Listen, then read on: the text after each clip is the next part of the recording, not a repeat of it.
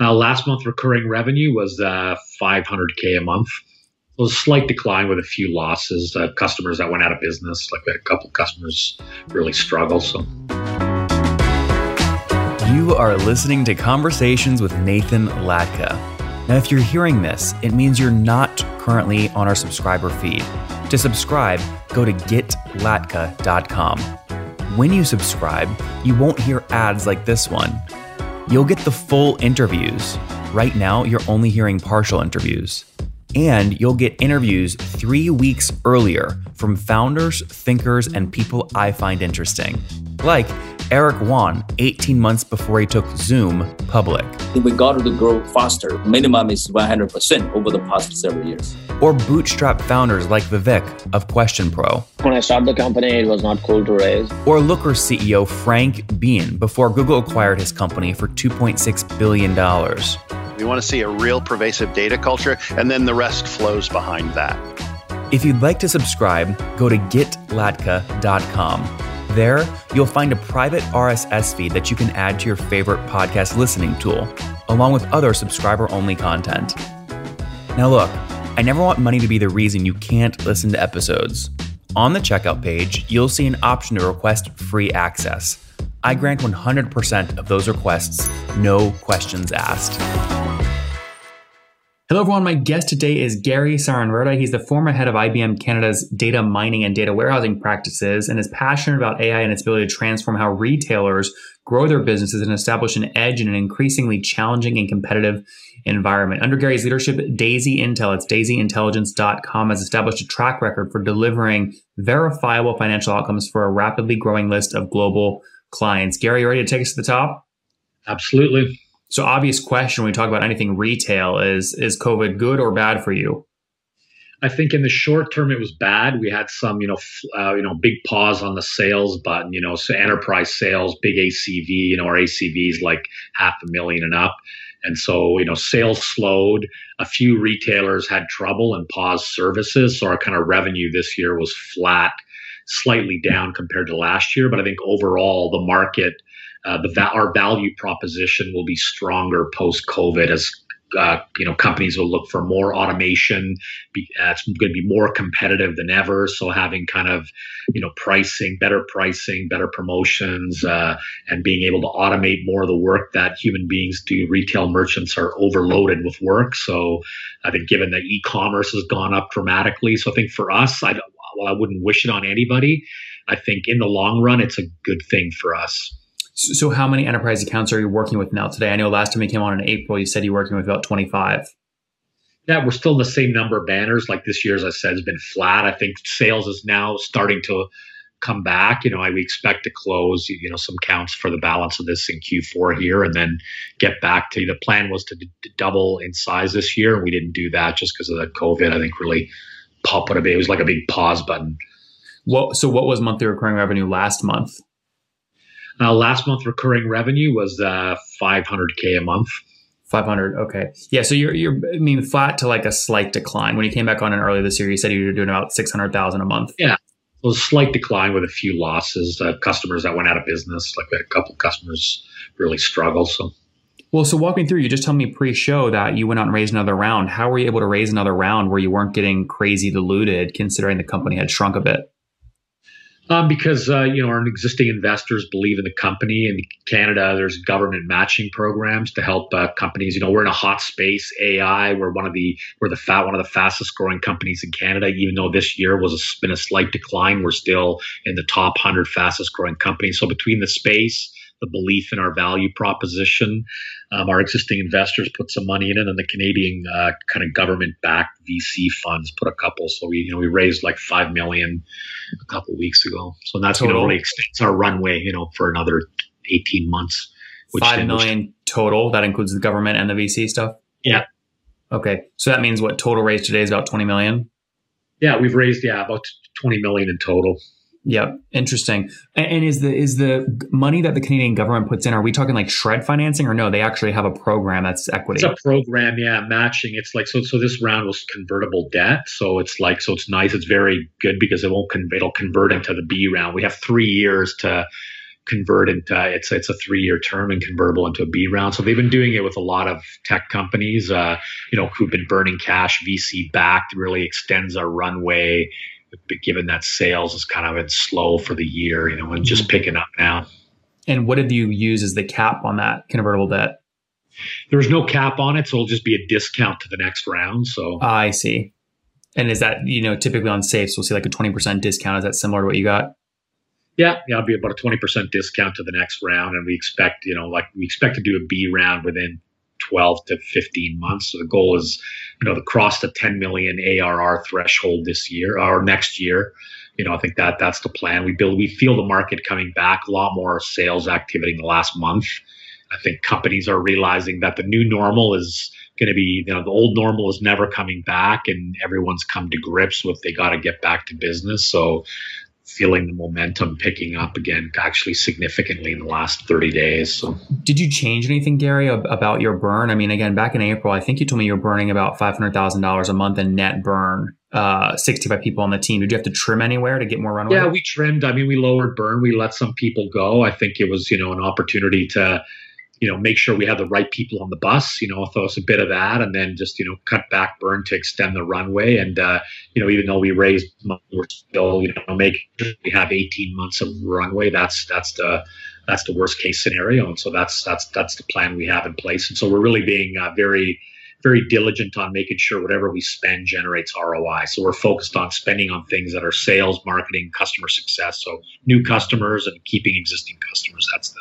That's the focus of the investment capital. And so what's the total team size today? The total team size today is like 55 today. Okay. So down about 10 from pre-COVID or during COVID times. Yeah. And do you still have all 22 engineers, or did you let any engineers go? The engineering team is still 22. Got it. And quota carrying reps, is that where you trimmed? We trimmed a little bit there's some reps. We trimmed a few sales reps. We trimmed because we also took this time to retrench, like a 6-month pause. We kind of, updated our sales process and our sales team and changing the way we go to market a little bit. So there's some changes in that. So there's a couple of direct sales positions that we eliminated, getting different kind of people involved in sales. So more of the senior leadership team being involved in sales, and trimmed a few client people and a few kind of general and administrative staff, really, trimmed the excess really, but didn't take away any staff that's directly contributing to customer sat or bringing new sales. I think that was the. So how many quota carrying reps do you still have today then?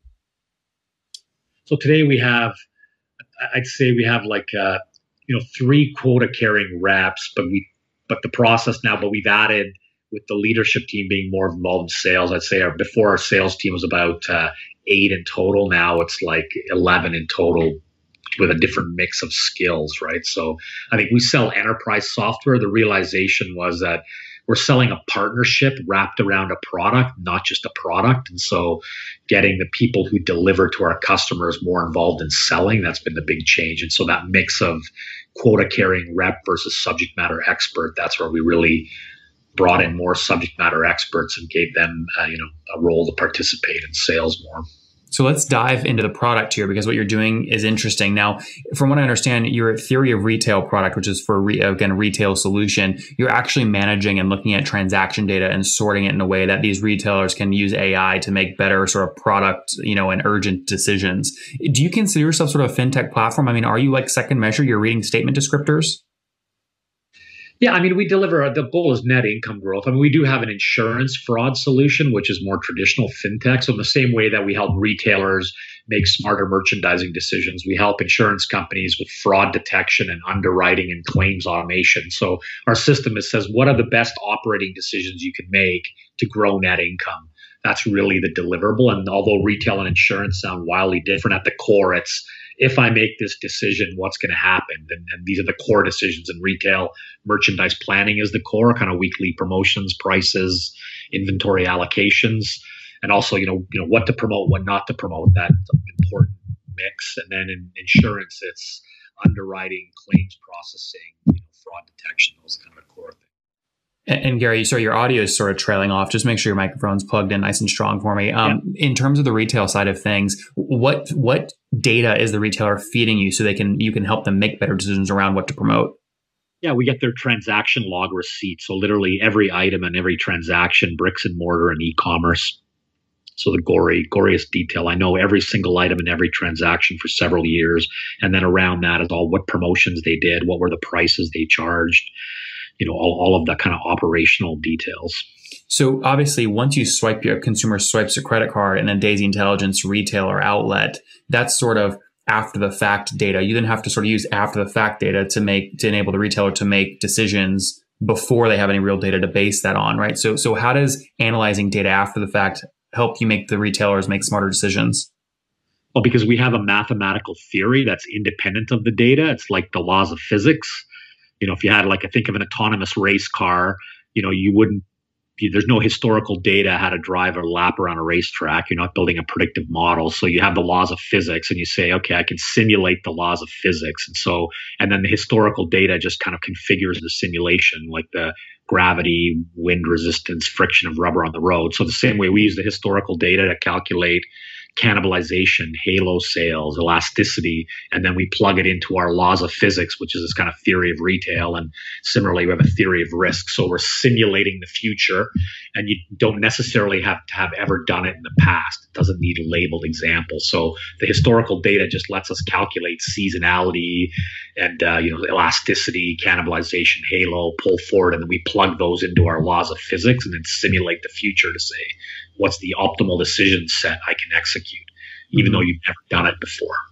Gravity is a law. You can't arbitrage gravity. No matter what it's going, things are coming back to the ground. So if what you're saying really is a mathematical rule, like a law, and you make it something that everyone starts using well, it can't work for everybody because at some point consumers don't spend money across all the retailers using Daisy Intelligence. How do you account for this?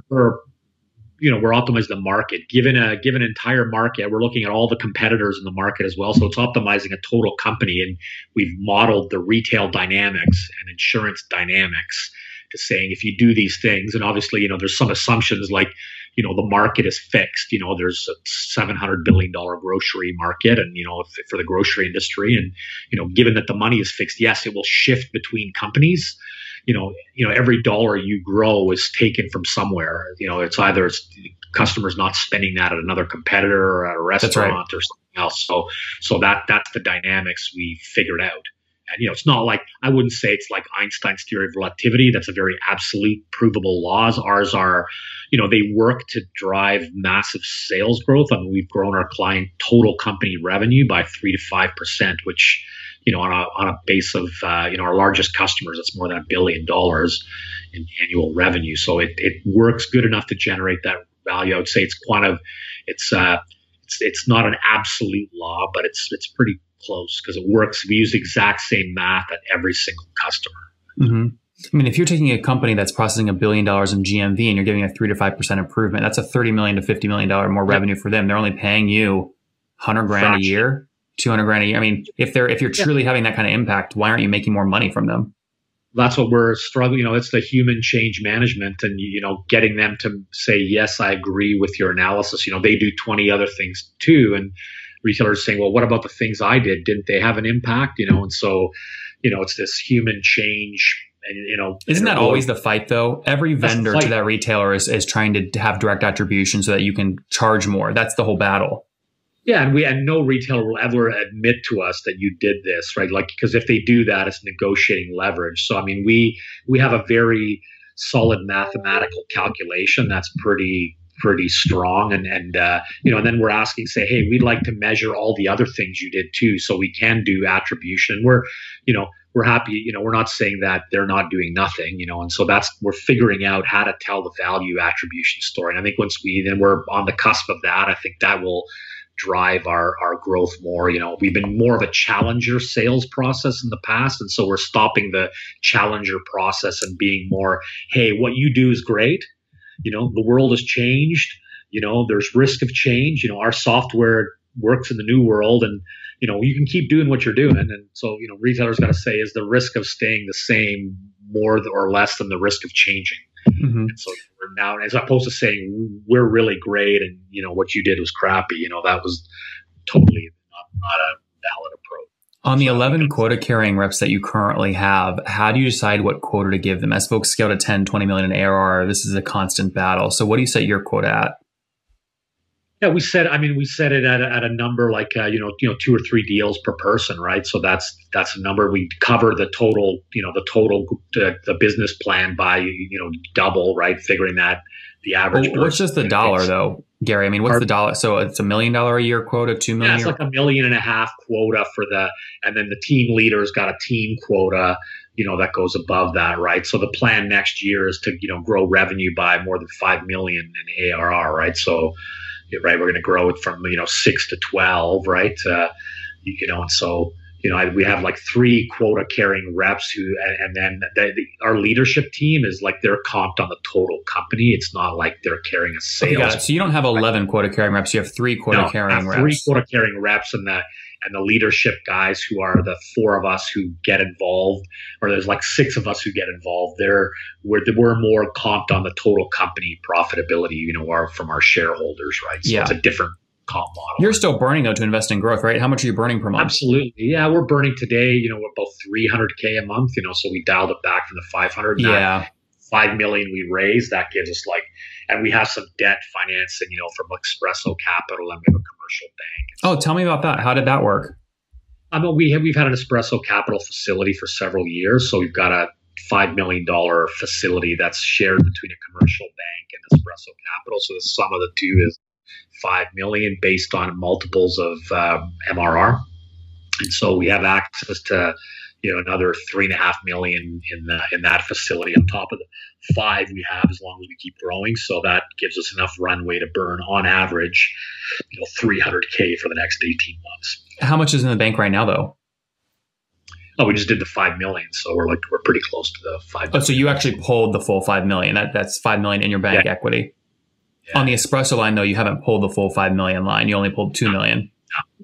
Yeah, we've only pulled what we've used and what we needed. So we've been kind of flat on that line for quite some time. And for anyone else thinking about working with Espresso or just venture debt in general, what's the cost of that capital? How's it structured? It's pretty expensive capital. I mean, it's like 15.25% like interest, and there's no dilution. It's no equity. The Espresso guys they're fantastic. I've worked with them for several years. Al Karim and his team are great. It's expensive, but it serves a purpose, right? And if you want capital that's non-dilutive, you pay for what you need. They also do the shred. That's MRR plus shred kind of lending in Canada. So those two combined effects gives you your monthly multiple. And yeah, they're great.